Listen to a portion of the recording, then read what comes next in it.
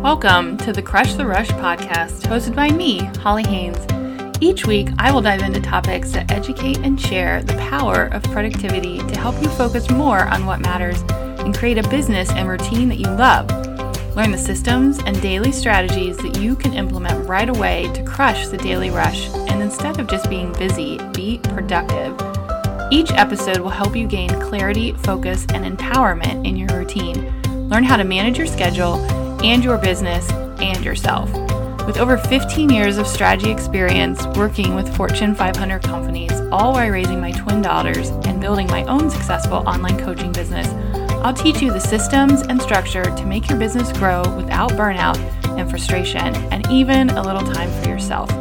It's time to crush the rush, as they say. There's a new way to get things done around here.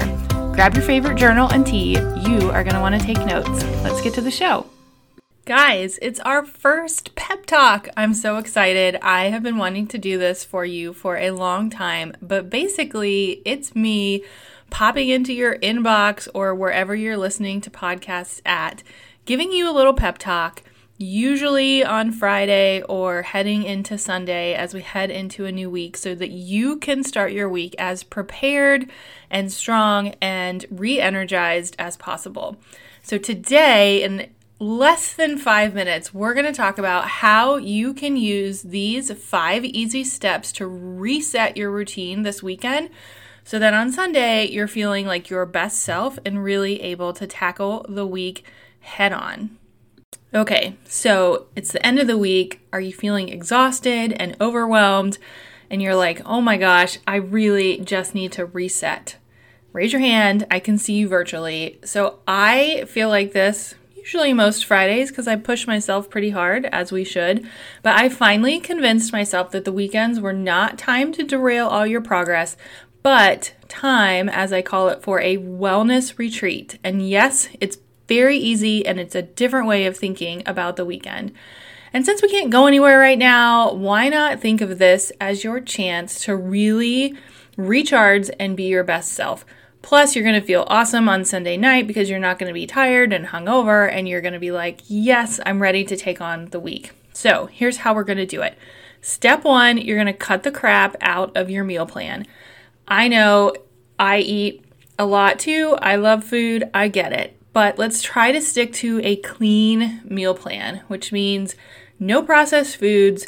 Don't eat a bag of chips while you're watching Netflix. Try to stick to a clean meal plan. What we try to do is one night on the weekend have a fun carry-out meal, a glass of wine, enjoy ourselves. But for the rest of the time, I am still sticking to my clean meal plan. I'm not overdoing it.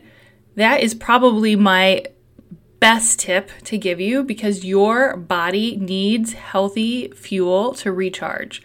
The second thing you're going to want to do is stay hydrated. So during the week, we're all in let's drink all this water and let's, have these challenges where we can drink half our body weight in water or tea or whatever that looks like.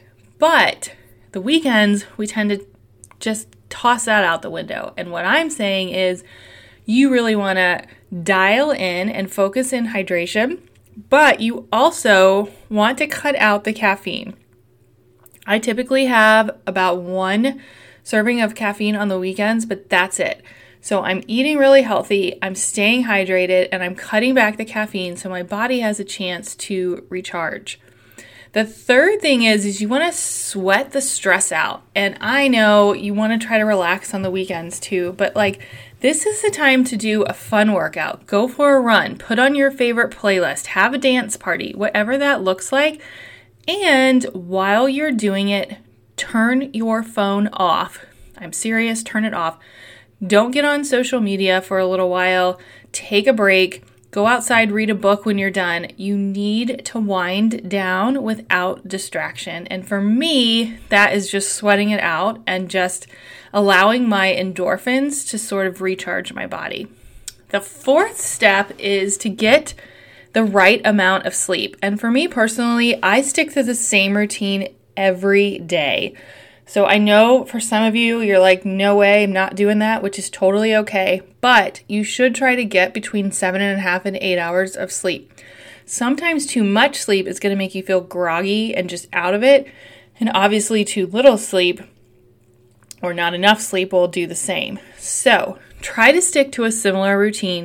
If you stay up a little late watching Netflix, sleep in a little bit more, take a nap, this is really going to help recharge your body as well. And then finally, this is my favorite thing, is commit to a day of fun. So what I mean by this is work really hard to get all of your chores done and all the things you need to do around the house. And then I want you to take at least a half of day off. And I know that sounds hard. Trust me, I work full-time. I have a full-time coaching business, a full-time family. But if I don't take that break on the weekends, I am so burnt out by like Monday morning. And that's not what we want. So typically, I will turn my phone off and disconnect usually late Saturday afternoon, and I don't get back on till like noon on Sunday. And that is really my time to spend time with the family, do things around the house. A lot of times I'll get up on Sunday morning and plan my week without distraction, no social media noise, go to church or watch church online, whatever that sort of reconnecting looks like for you. A lot of times I'll do yoga, whatever it is.